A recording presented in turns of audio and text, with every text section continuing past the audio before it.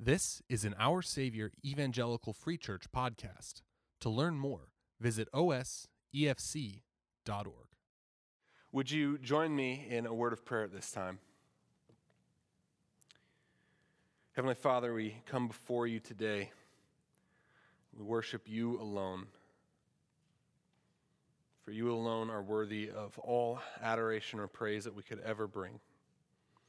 I ask now as we look to your word that you would speak to us through your Spirit, and that this word would sit heavy on our hearts and our minds, and that through it we would see you. We would see your glory. Pray this all in Jesus' name. Amen. If you have a Bible, go ahead and open it up to Nehemiah chapter 9. We'll be continuing our sermon series through the book of Nehemiah that we started all the way back in January, Nehemiah chapter 9. Now, where we left off last week in chapter 8 was that the people of Jerusalem are gathered together listening to the word of God being read out. And as a result of that, they have rededicated themselves to the Lord and are even starting to celebrate some of the festivals and feasts, such as the Feast of Booths. And where we pick it up in chapter 9, they will still be listening to the word of God being read out. Now, the main feature of Nehemiah that's remembered is the building of the wall. But when you look at the book of Nehemiah, it's about much more than just building a wall. The wall itself, the project and construction, really only takes up 5 of the 13 chapters in Nehemiah. And so this book that we have, though it features a construction project, has much more to say to us. And one of the things that we learn through the book of Nehemiah is how God relates to his people. This is something we see in every book of the Bible. But in each book, we see just different aspects of how God relates to his people.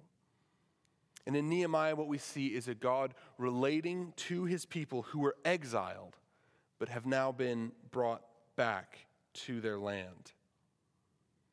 So where we pick this up in Nehemiah chapter 9, the people have been feasting and celebrating. The wall is completed. The temple's been restored. And now they can worship God and hear his word proclaimed once again, like they were supposed to in Jerusalem all along.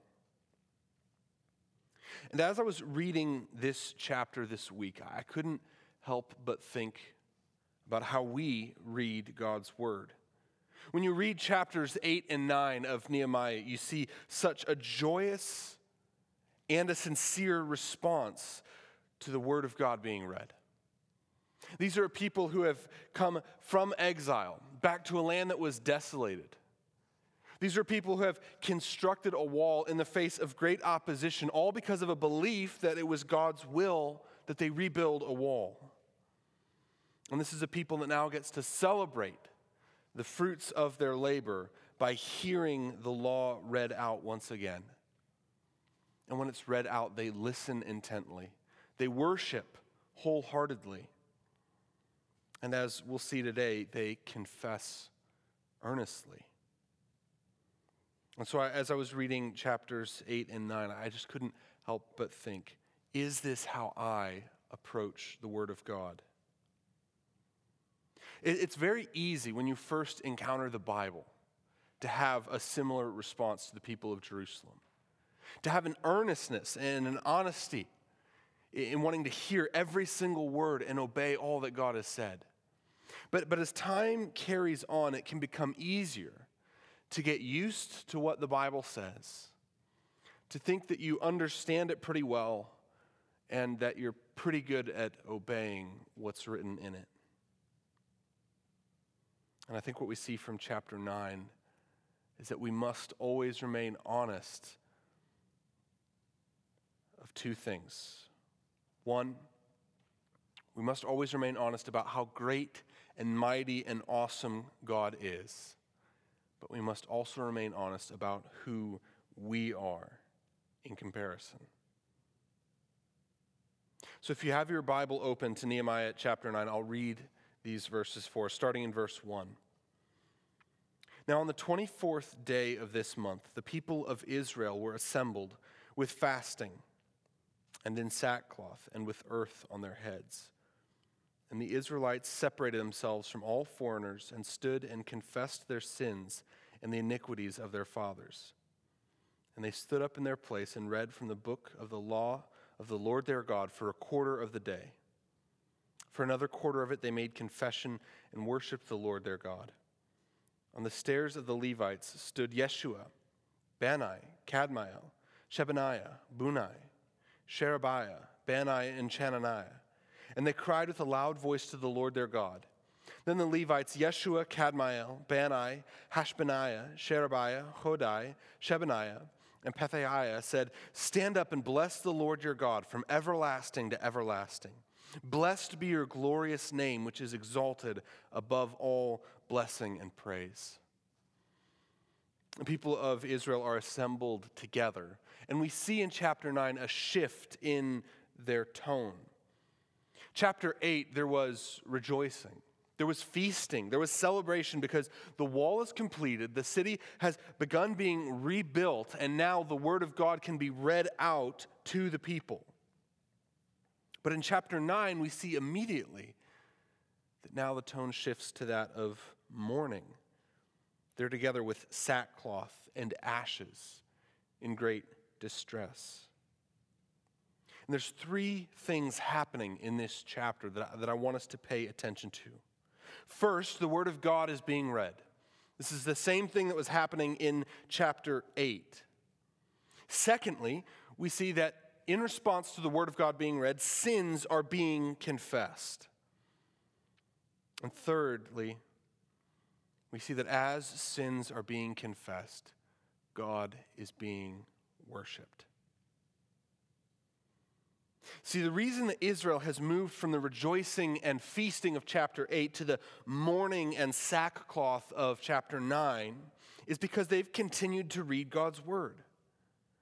And with each new sentence that they're discovering, they have a clearer picture of two things: God's righteousness and their wickedness. But then what happens is that in the midst of those two realities, of God's holiness and perfect nature and their own depravity and rebellion, they now have an occasion to see God's mercy and grace. So they're moved to worship. So three things happening in chapter 9: the word of God being read, sins being confessed, and God being worshiped. As the Levites are reading the law of God, they begin to cry out and to pray on behalf of the people. And this is a prayer of corporate confession. This is their response from reading what God's word had said. What started in chapter 8 and has resulted in a renewed commitment to God, has resulted in the Feast of Booths being celebrated once again, now results in confession. Because once again, the people of Israel have read their history and their story, and they've been reminded of who they are and who God is. Look at how this prayer begins, verse 6. The Levites say, "You are the Lord, you alone. You have made heaven, the heaven of heavens with all their host, the earth and all that is in it, the seas and all that is in them, and you preserve all of them. And the host of heaven worships you." If you're familiar with the Old Testament, you'll realize that this prayer, in many ways, just retells the story that we find in the first few books of the Bible, starting all the way in Genesis 1 with the creation, and then just walks through the story of Israel up to this point that we see in the Bible. And so they start in verse 6 and at the start of their prayer with where the Bible starts, where their Old Testament law would have started. Genesis 1, the creation. And the first thing the Levites do is acknowledge that the God they worship, the God of Israel, is in fact the one true God who has made all things. And they remind themselves that the God, this Yahweh that they are worshiping in Jerusalem at this time, is not just one of many gods. He's not just the God of this particular area or this particular people, but rather he is the one true God who alone has spoken all things into existence. And they remind themselves of what they should have known just from reading the first few words of Genesis. In the beginning, God created the heavens and the earth. A starting point for understanding who God is to see that he is entirely different and separate from everything else in creation. Because he stands above creation. He is the creator who has made all things. Brothers and sisters, in a time like this is the exact sort of truth that we need to remind ourselves of daily. That we worship a God who existed eternally into the past, and at some point by his good will brought everything that we know into creation simply through the power of his word. But even more than that, as the Levites acknowledge here, he preserves everything. As Paul would say later in Colossians, he holds everything together. We worship a God who has not only made all things, but we worship a God who is continually holding it all together under his power and authority. And it's at times of trouble that we can begin to question that. Just a few weeks ago, I sat down for lunch with a friend. And we were just talking through the story of the Bible. And we agreed that one of the hardest questions to answer when you're reading through the Bible is what to do with the problem of evil. It's a problem that's tripped up many people throughout the centuries, and it's a problem that's puzzled many Christians just as long. Because if God truly is the creator of all things, if he has power and authority over everything, if he knows everything, then why does evil exist? In our present time, we can ask if God is sovereign over all things and is intimately concerned with keeping creation together, why does he allow viruses to exist? Why does he allow wars to continue? Why does he allow strife to go on? This problem of evil is something that is close to the hearts of every human being because we have all suffered and we have all ourselves committed evil. And so why would a God who is so good and so in control, who knows everything, allow it to continue? And it's in times of distress and strife that we can start to doubt. Maybe he's not completely in control. Or maybe he doesn't have power over everything. Or maybe there's just some things that because, he's looking out over all of creation, there's just some things that he hasn't quite given attention to yet. But the Levites, in their prayer, remind us here that the God we worship truly is the creator of all things. He truly does preserve it. And as to the question of evil, unfortunately, we will not always have a satisfactory answer. But as we'll see throughout this passage, even things that we don't always understand, God has a way of working out for good. When Job had lost everything and his life laid in ruins, his friends gathered around and tried to give several different explanations of why bad things were happening to him. But at the end of the day, as the Lord answered Job,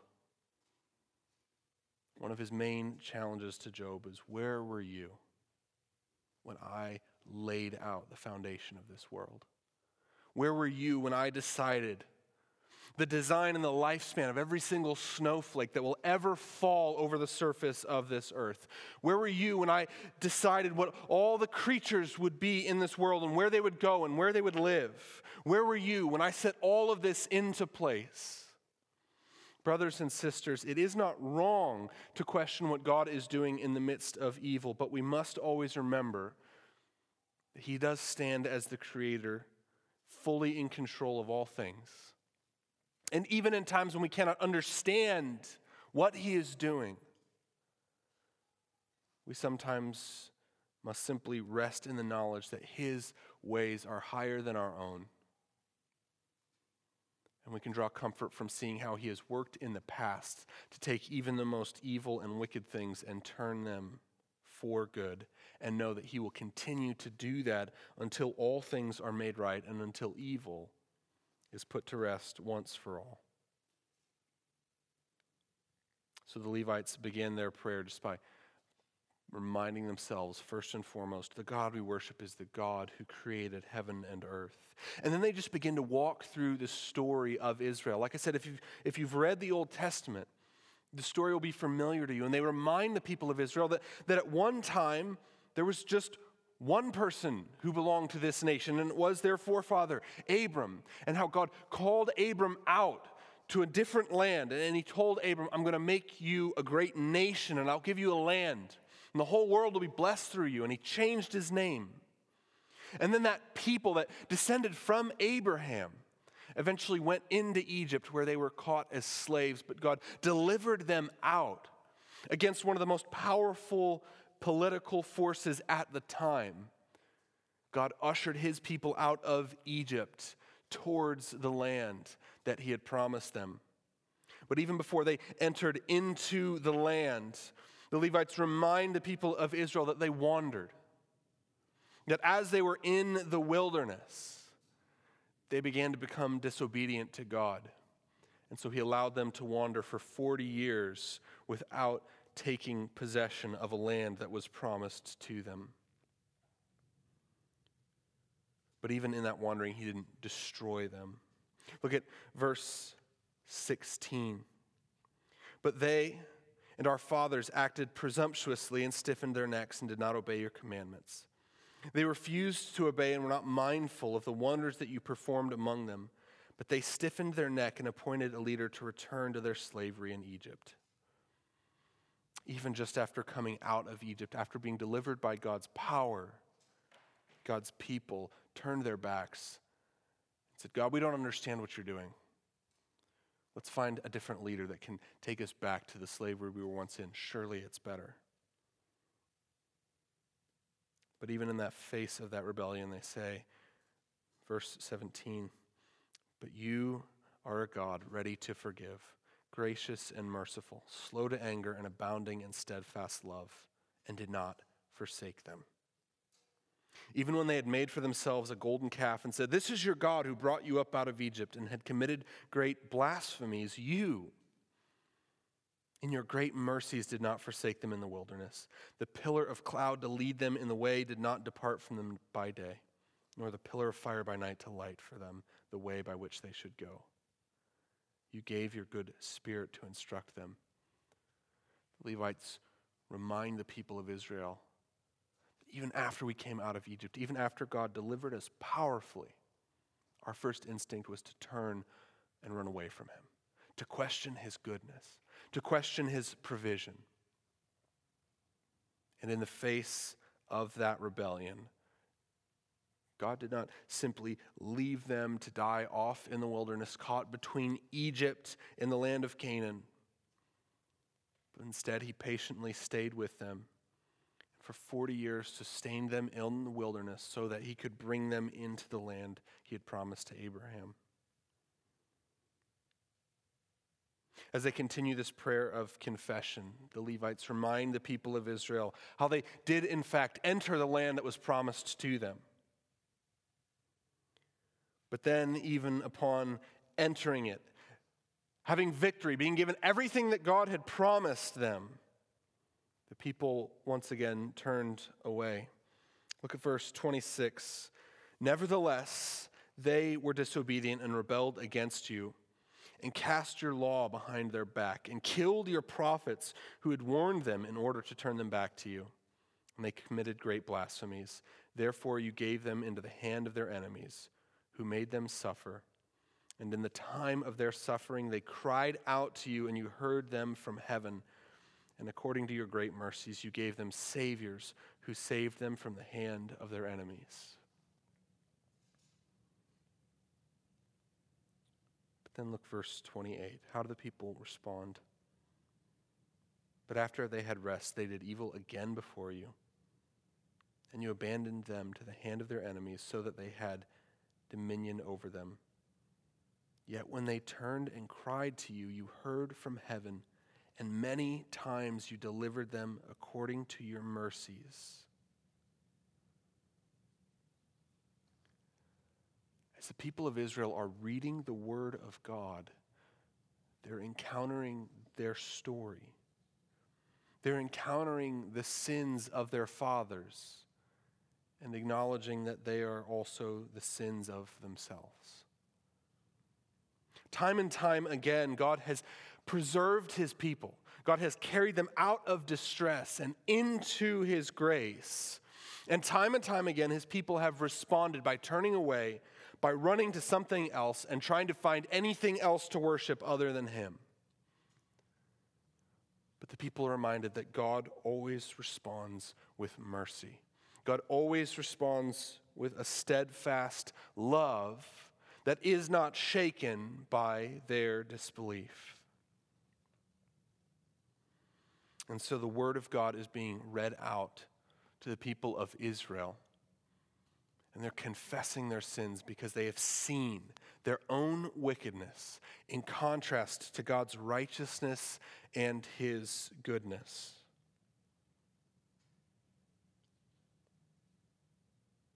And finally,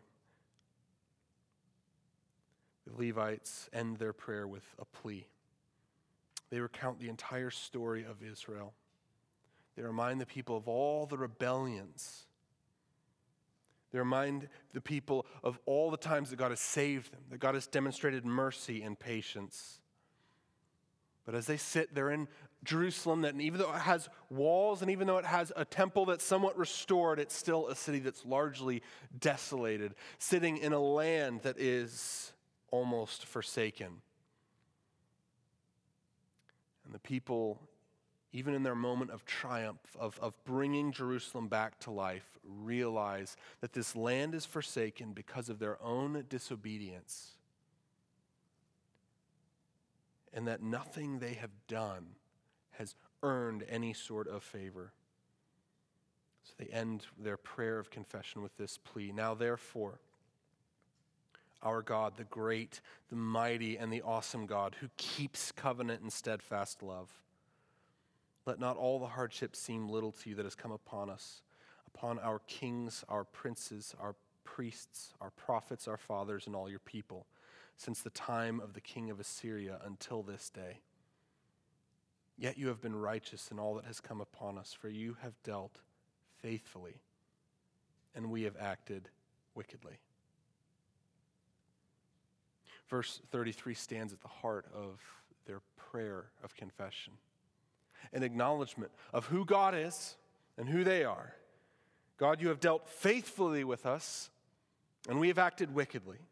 This isn't just the problem of people that came before us, but this is also the problem that we have now. That as you continue to act faithfully toward us, we continue to act wickedly toward you. And so they come before God and say, we need your mercy. We need your grace once again, because we have continued to act wickedly, as has been our pattern all throughout the ages. So they come before God with confession and distress, because after reading his word, they have seen such a clear picture of righteousness and seen their own depravity. At the beginning of this sermon, I asked, is this how we read our Bibles? What I meant by that is do we see our Bibles telling this story of a holy and righteous God who has dealt with a wicked and rebellious people? And furthermore, do we understand our place in that story?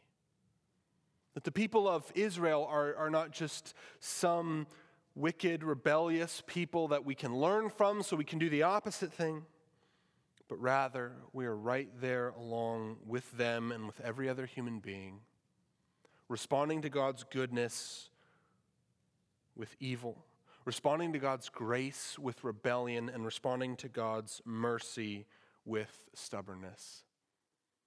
When we read the Bible, is that what we see? It can become easy to go to our Bible for encouragement, which we should and which is the right thing to do, but it can become easy to go to our Bible for encouragement and treat it just like a vending machine, where we just need a little nugget of encouragement, just a little pick-me-up. And so we open up our Bible and we go to the Psalms or we go to some place in the New Testament where we read about having victory, or we read about how God will stay close to us, and then we close our Bible and we feel peace knowing that everything will be okay. And again, it's not wrong to go to the Bible for encouragement, but we must go to the entirety of the Scriptures. We must understand the whole picture that the Bible paints for us. Because brothers and sisters, when we do, we will more fully see the goodness of salvation. When we more fully understand God's holiness, when we more clearly see His righteousness and understand our wickedness in contrast to that righteousness, then the salvation that Jesus Christ brought on the cross will be all that much more sweet. And so when we reduce our Bible to just simply encouragement vending machines, we lose out on a beautiful painting that God has been putting together from the beginning of history to show His glory, to show His goodness, and to show a salvation that at once was unimaginable for us, but now is accessible to anyone who would call upon Christ as Savior. As we read Nehemiah chapter 9, we see that an honest reading of our Scriptures should lead us to confession. But like the people of Israel, as we stand and kneel in a posture of confession, we won't be able to help but see God's mercy, the salvation that He offers, and it will move us to worshiping God all the more.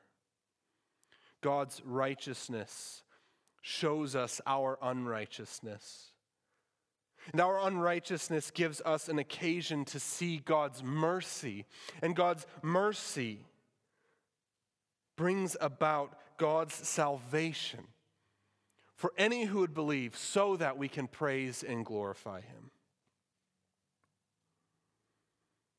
So that's my question for you today.